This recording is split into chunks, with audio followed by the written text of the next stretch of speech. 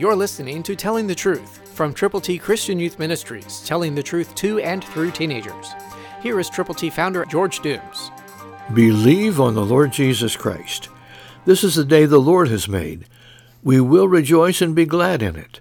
Psalm 118, verse 24, New King James. This is the day God has connected you and me. You are listening.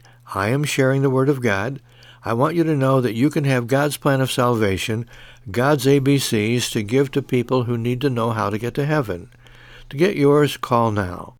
812-867-2418. And when you call, let us know how many copies of God's ABCs you will prayerfully present to people who need the Lord. And let us know how we can pray with you and for you. Let's pray together. Let's share God's glorious gospel.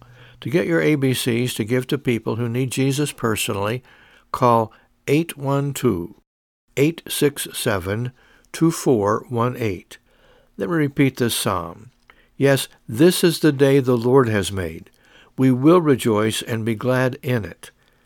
And there are people who will get to go to heaven because you are listening, because you are going to call, you're going to request God's ABCs, you're going to present them one-on-one to folk for whom you care.